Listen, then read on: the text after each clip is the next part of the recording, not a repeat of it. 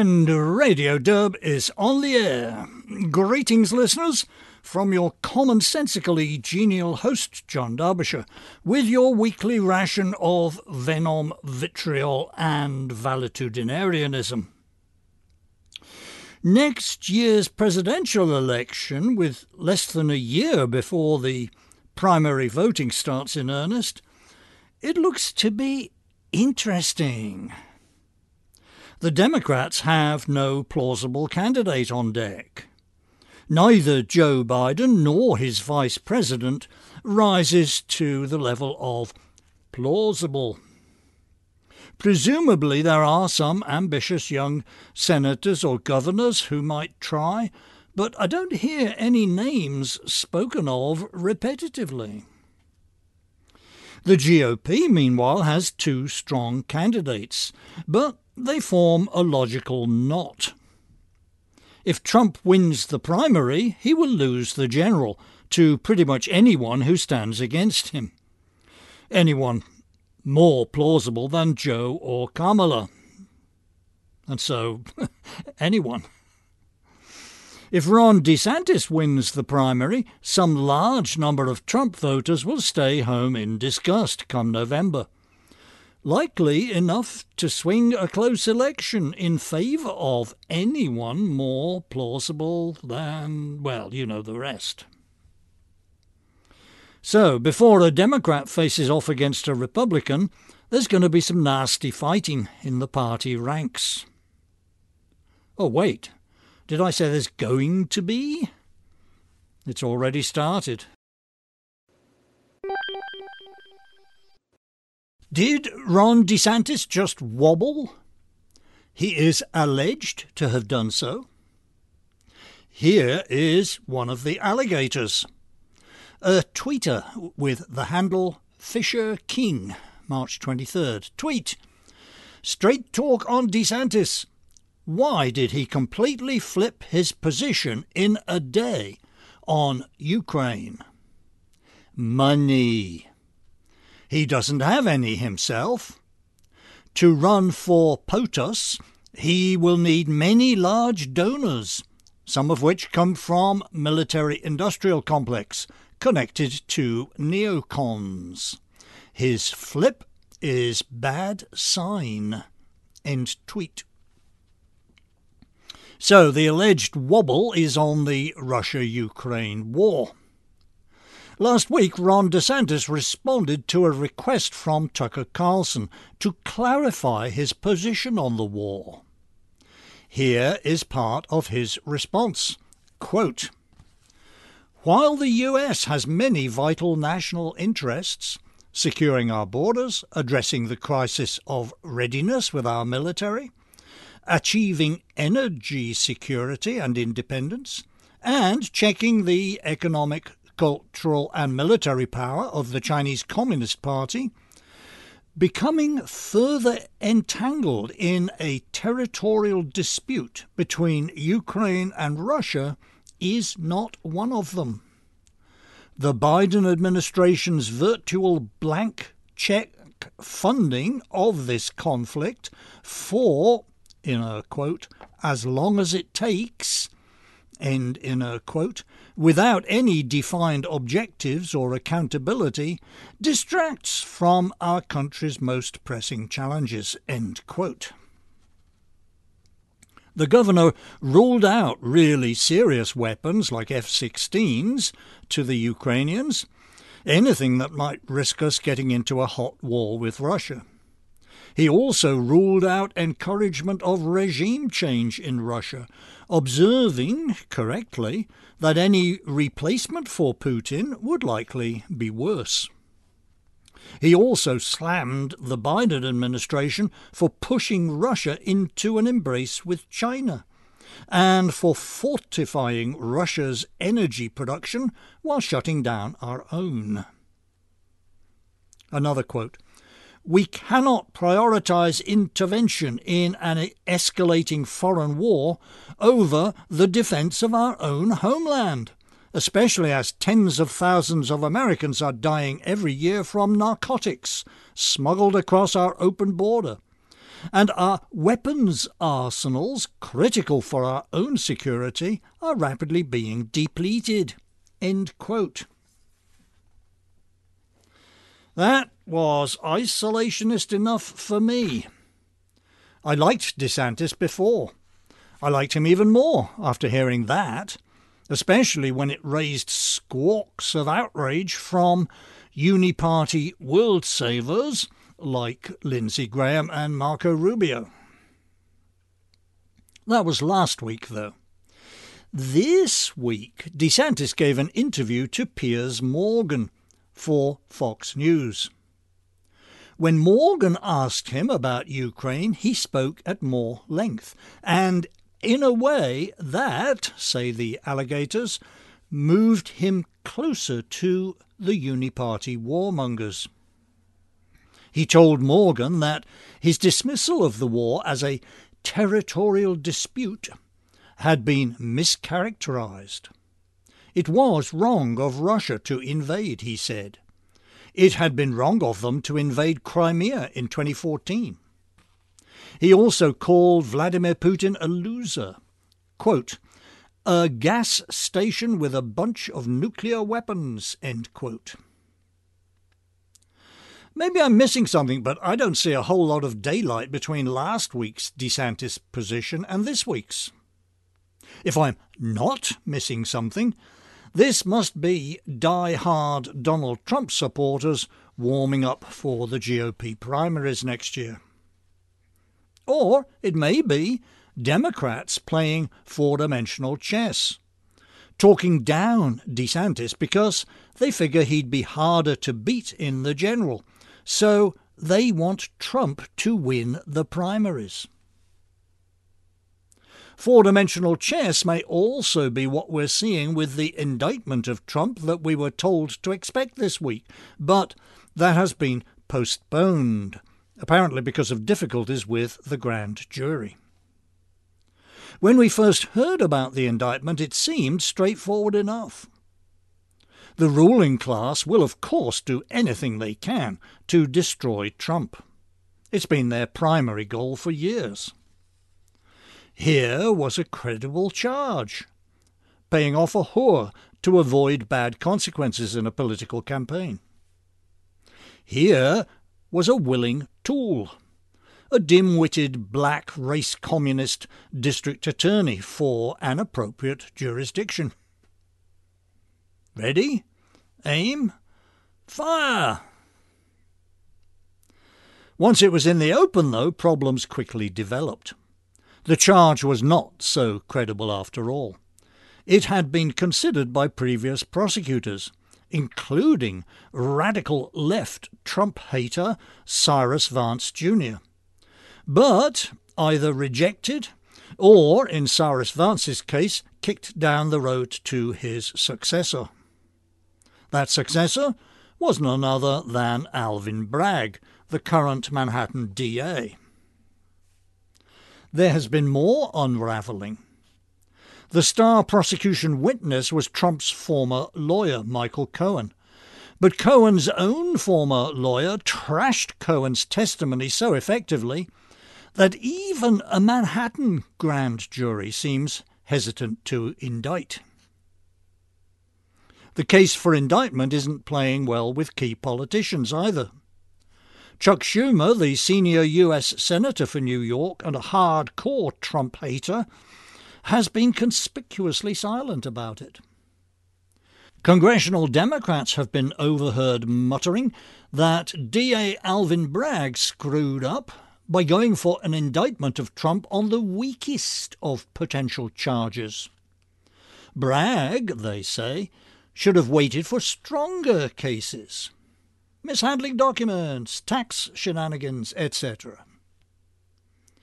Stopping back and looking at the whole mess, it seems to me we have developed a serious imbalance here. An imbalance between our legal system and our political system.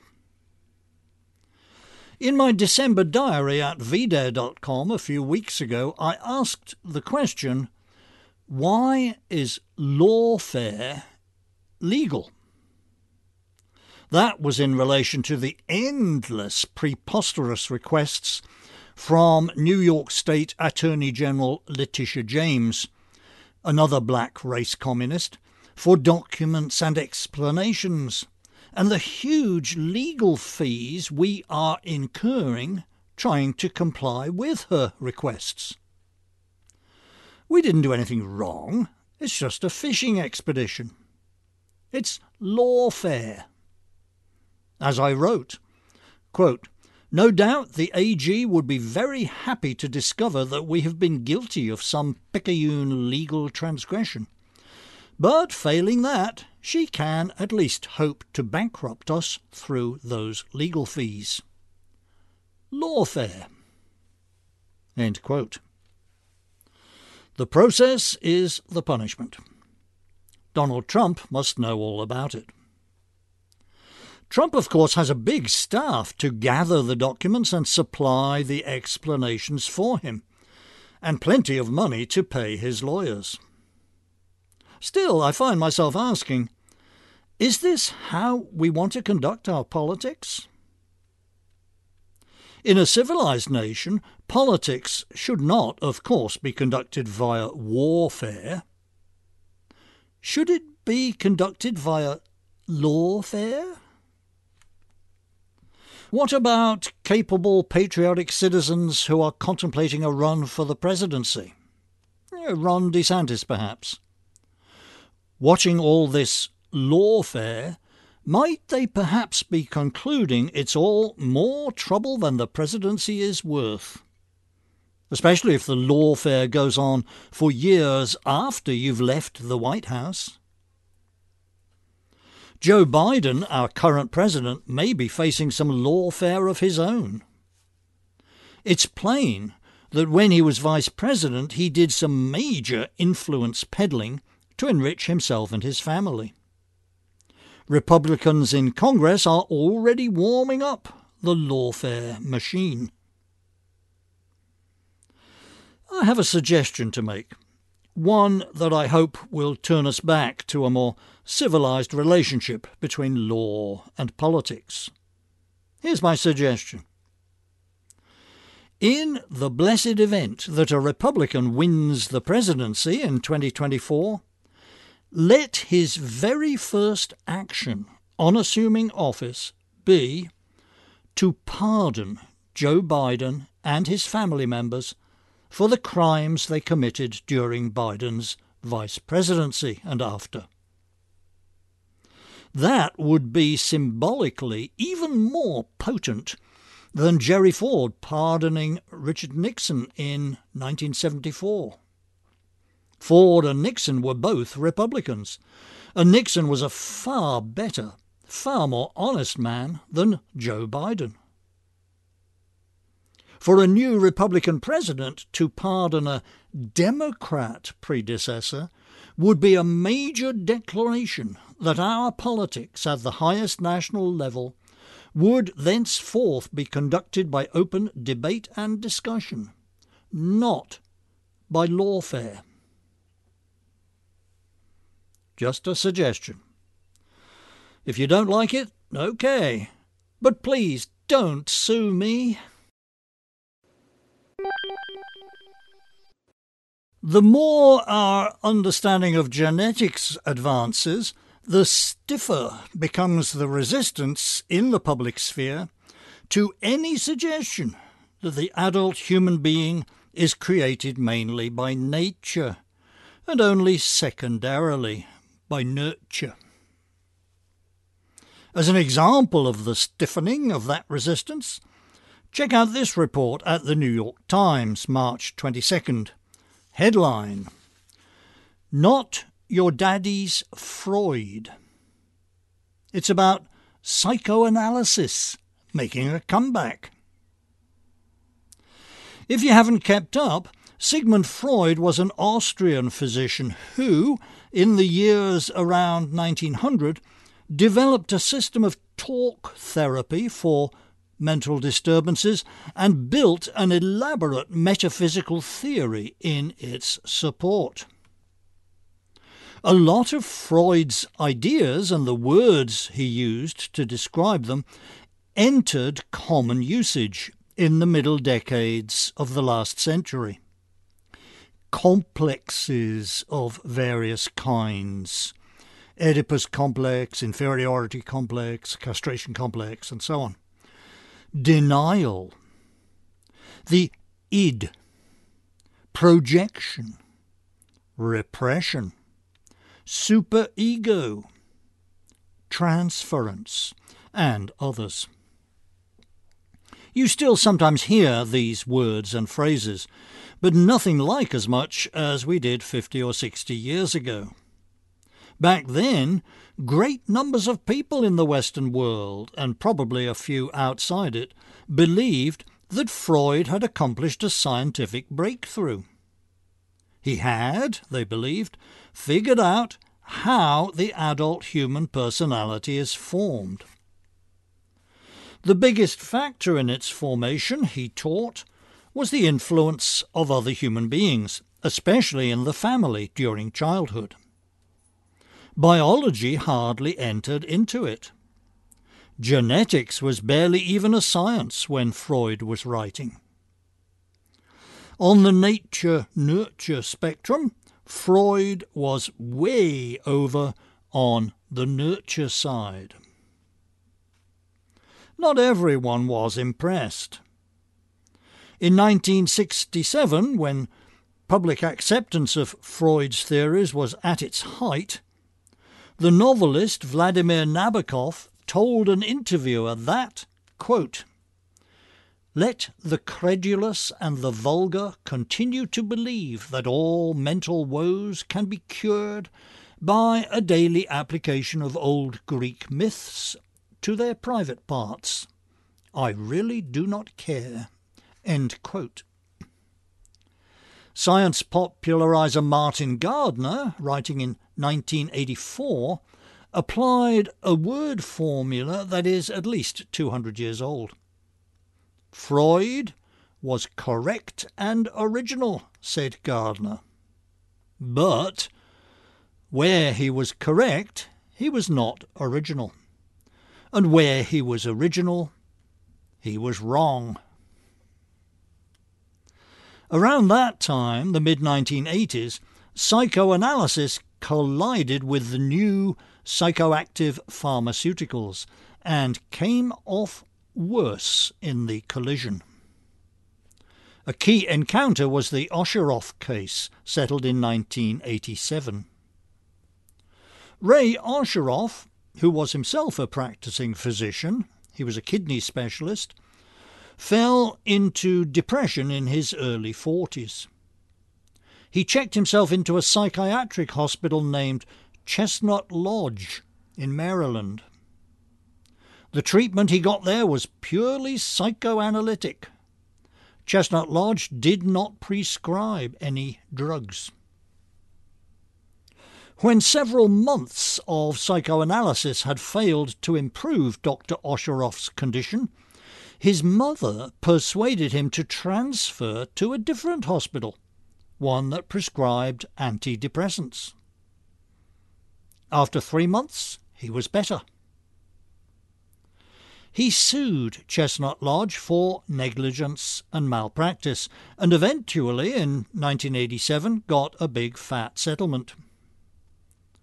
Quote from one newspaper report on the case, quote, "In the lawsuit, the 20th century's two dominant explanations for mental distress collided." End quote. Put it another way, nature collided with nurture, and nature won. Psychoanalysis lost much of its prestige right there. It had lost its prestige with me a decade or so previously. As narrated in my May diary last year, I had submitted to Freudian analysis myself in my early 30s and come away deeply unimpressed. And I was surprised to find, doing an internet search when writing that last year, I was surprised to find that my analyst was still in business in May 2022. But now, according to that March 22nd New York Times article, psychoanalysis is making a comeback. The title actually refers to a Freudaissance, like a renaissance, see? Sample quote, "Around the country, on divans and in training institutes, on Instagram meme accounts and in small magazines, young, or at least young-ish, people are rediscovering the talking cure, along with the ideas of the Viennese doctor who developed it at the turn of the 20th century. After several decades at the margins of American healthcare, and 100 years after he published his last major theoretical work, Sigmund Freud is enjoying something of a comeback." End quote. Does this have anything to do with our current social obsessions about race and sex? Of course it does. We read in this New York Times piece about something called the Holmes Commission. Quote, "Convened in 2020 by the American Psychoanalytic Association to investigate systemic racism within institutional analysis in the United States," end quote.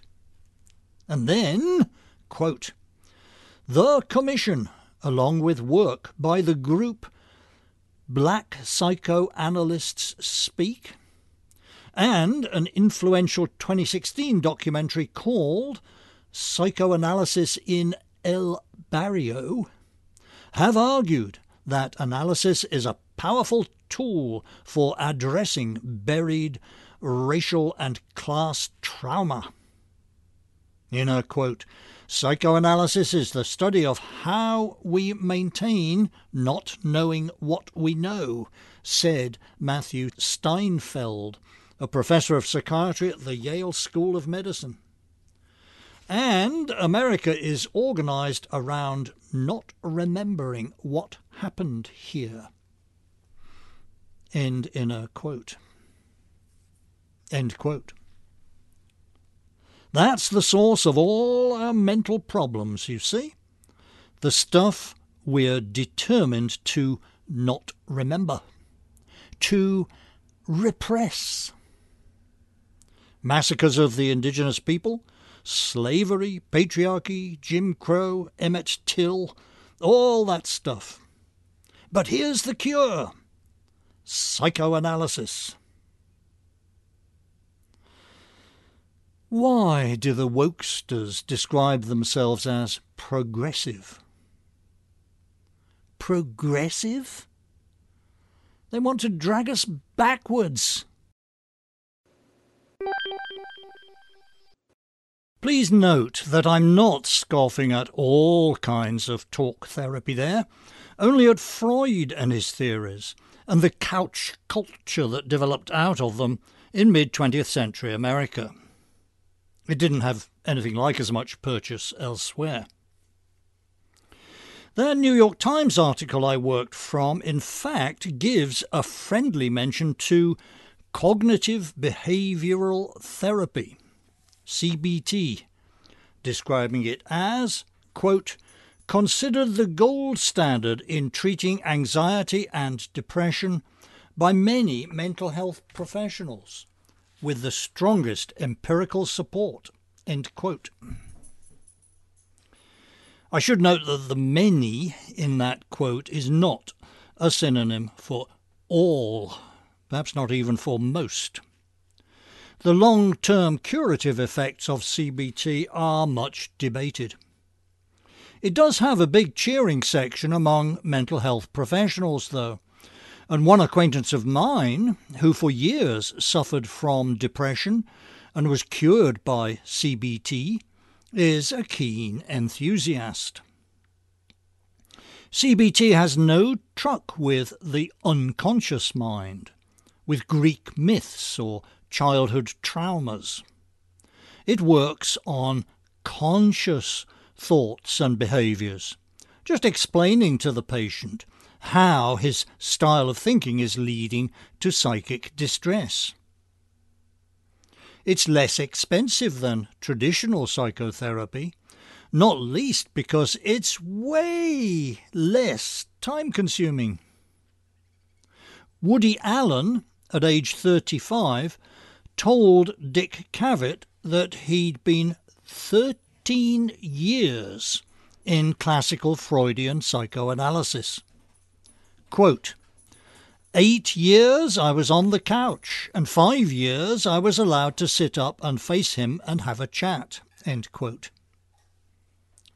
CBT is generally done in 10 or a dozen sessions. CBT isn't hostile to pharmacological treatment either. Your CBT therapist may end up writing you a prescription or handing you off to a doctor who can. CBT came to mind when I was reading this article in the current issue of American Affairs Journal. The author, Musa Al-Gharbi, teaches sociology at Columbia University. His topic here is the well-being gap between liberals and conservatives. Sample quote, "Why is it that liberal teens are more consistently depressed than conservatives? Why might familial education correlate with heightened depression for liberal youth?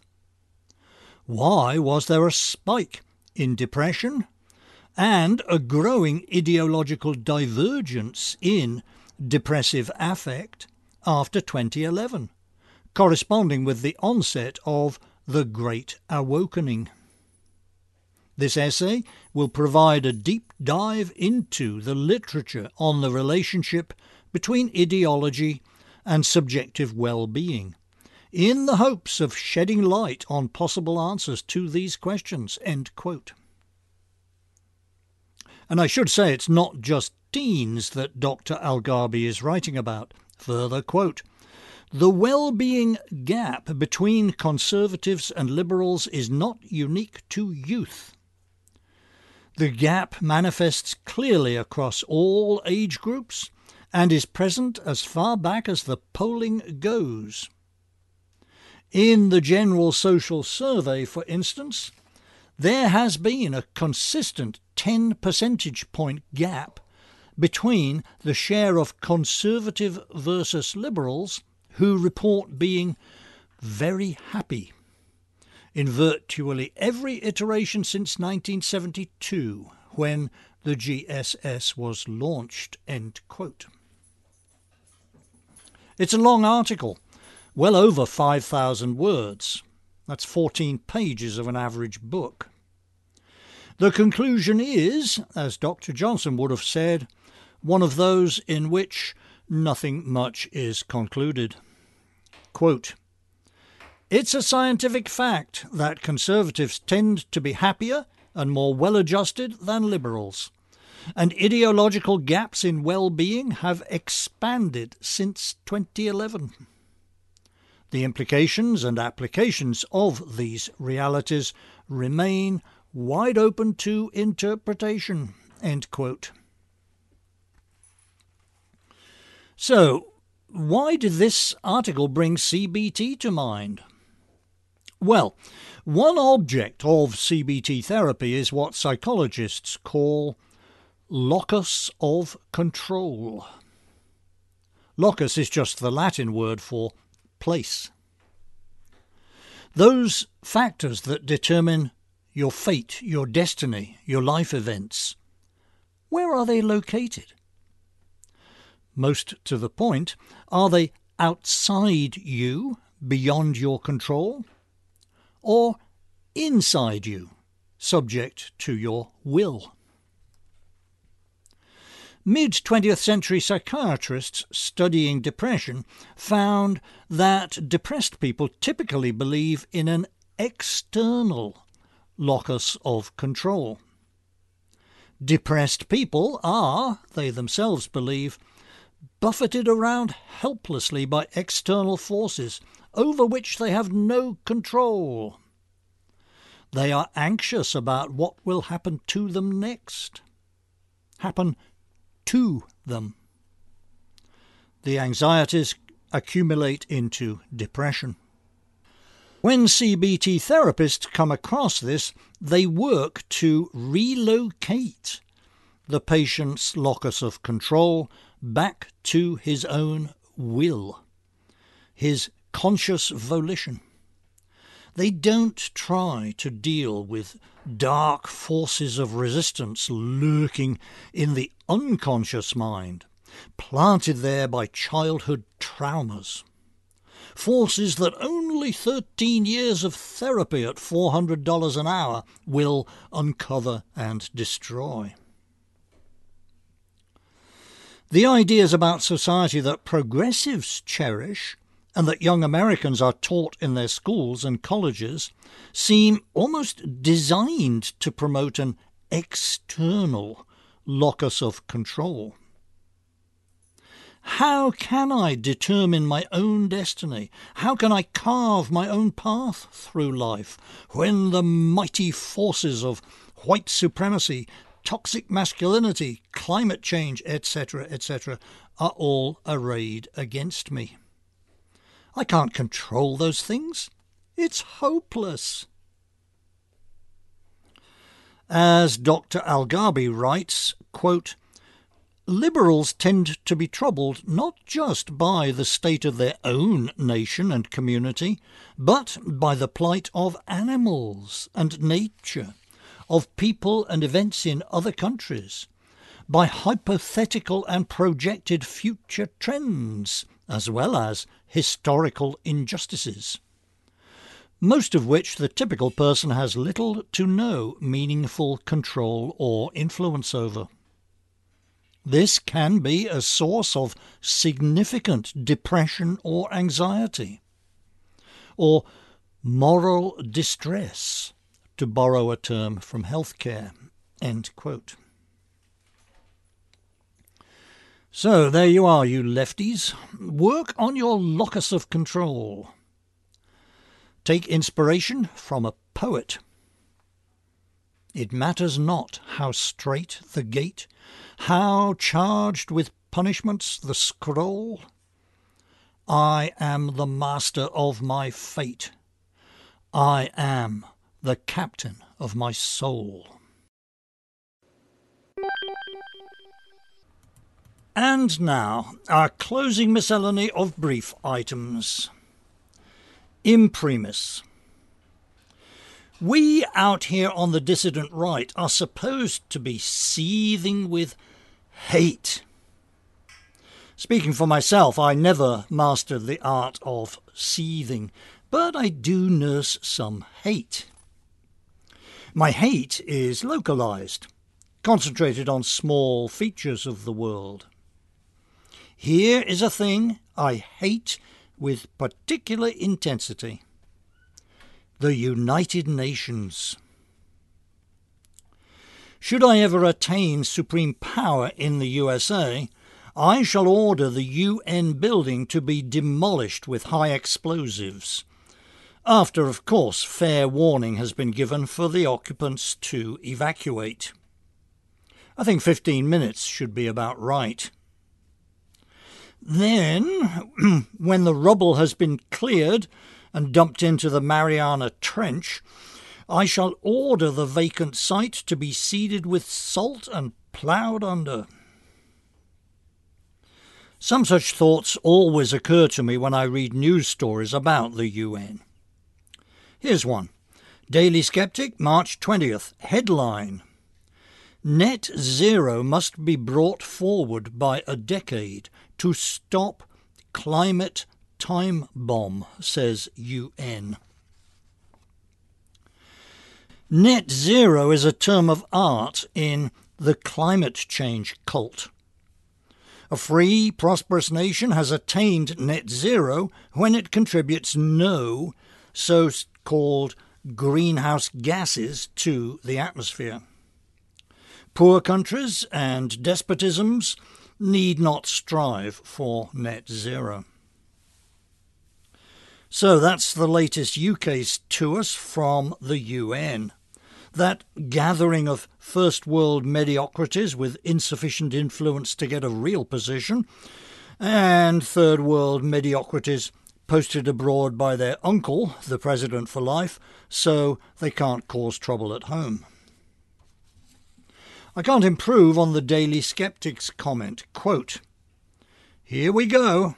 Ratchet up the fear and alarm to accelerate the abandonment of cheap, plentiful, reliable energy and the standard of living it creates for billions, in favour of expensive and unreliable renewals that will hold development back in much of the world and keep people in poverty." End quote. Did I say 15 minutes to evacuate? Make it 10. Item. Across the pond in the UK, actually in Wales, there is a super-duper new prison for Category C male inmates. I had to look that up. Here we go. Category C. Prisoners who cannot be trusted in open conditions, but who have neither the resources nor the will to make a determined escape attempt. End quote. The prison doesn't sound bad at all.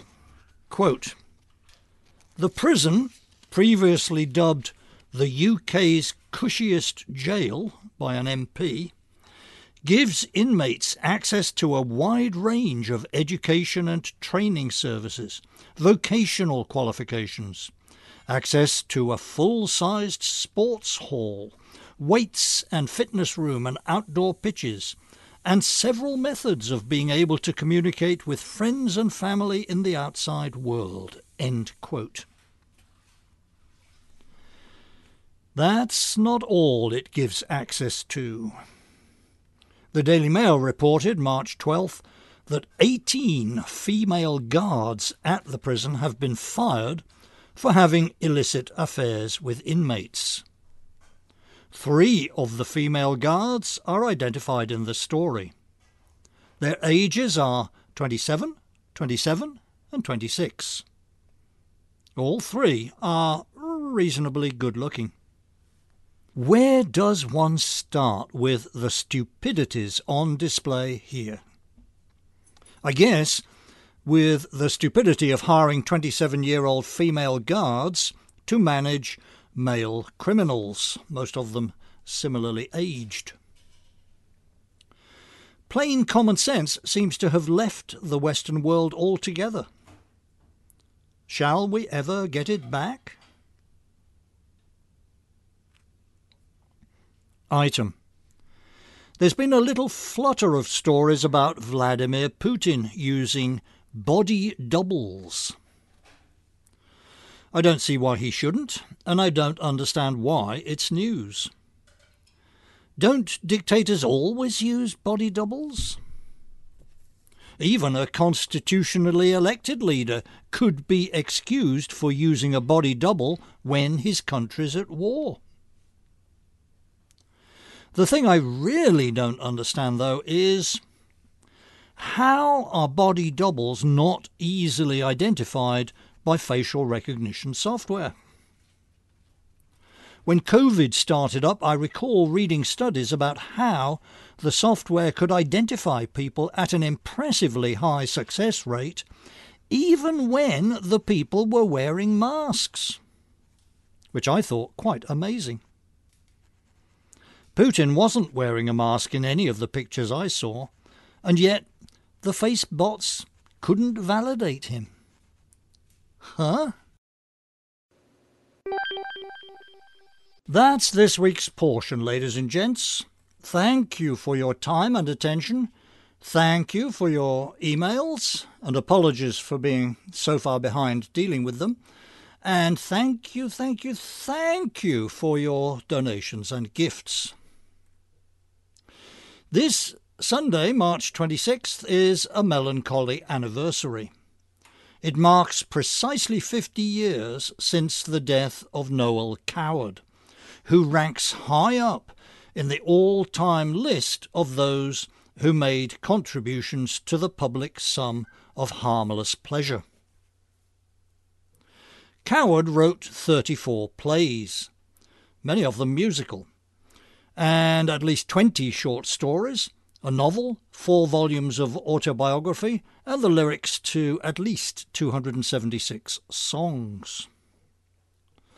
If you, like me, are a not very musical bookworm, I recommend the short stories to your attention. Most are very good, with a deep knowledge of human nature. As I said, music is not really my strong suit. I only know the Noel Coward songs that everyone, well, every Brit over the age of 40 knows. Mad Dogs and Englishmen, Don't Let's Be Beastly to the Germans, Someday I'll Find You, London Pride.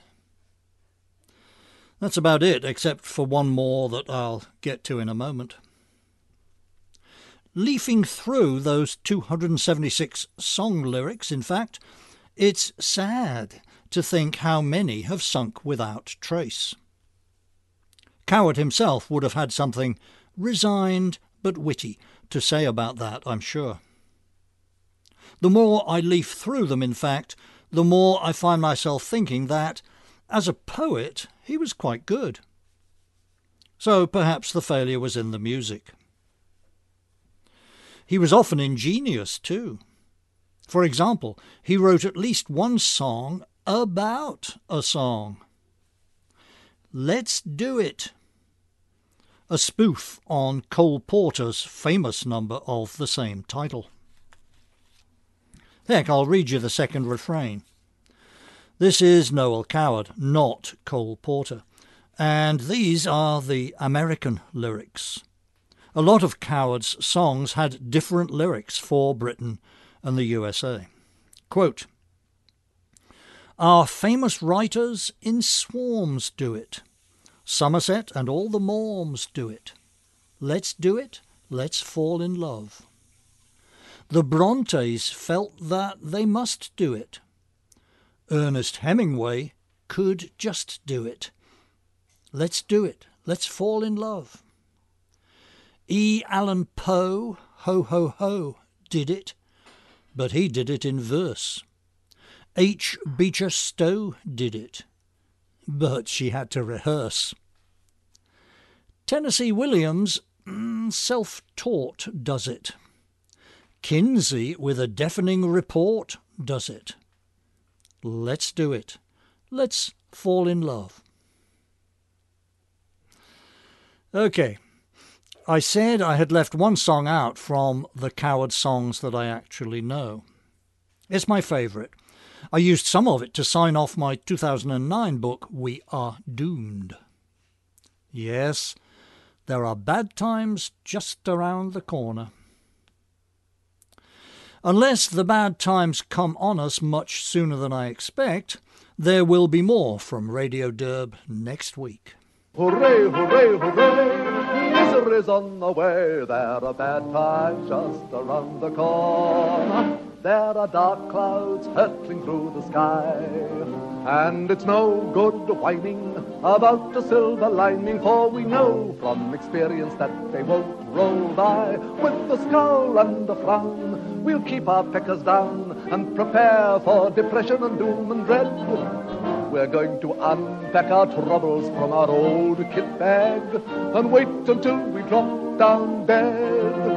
There are bad times just around the corner. The horizon's gloomy as can be.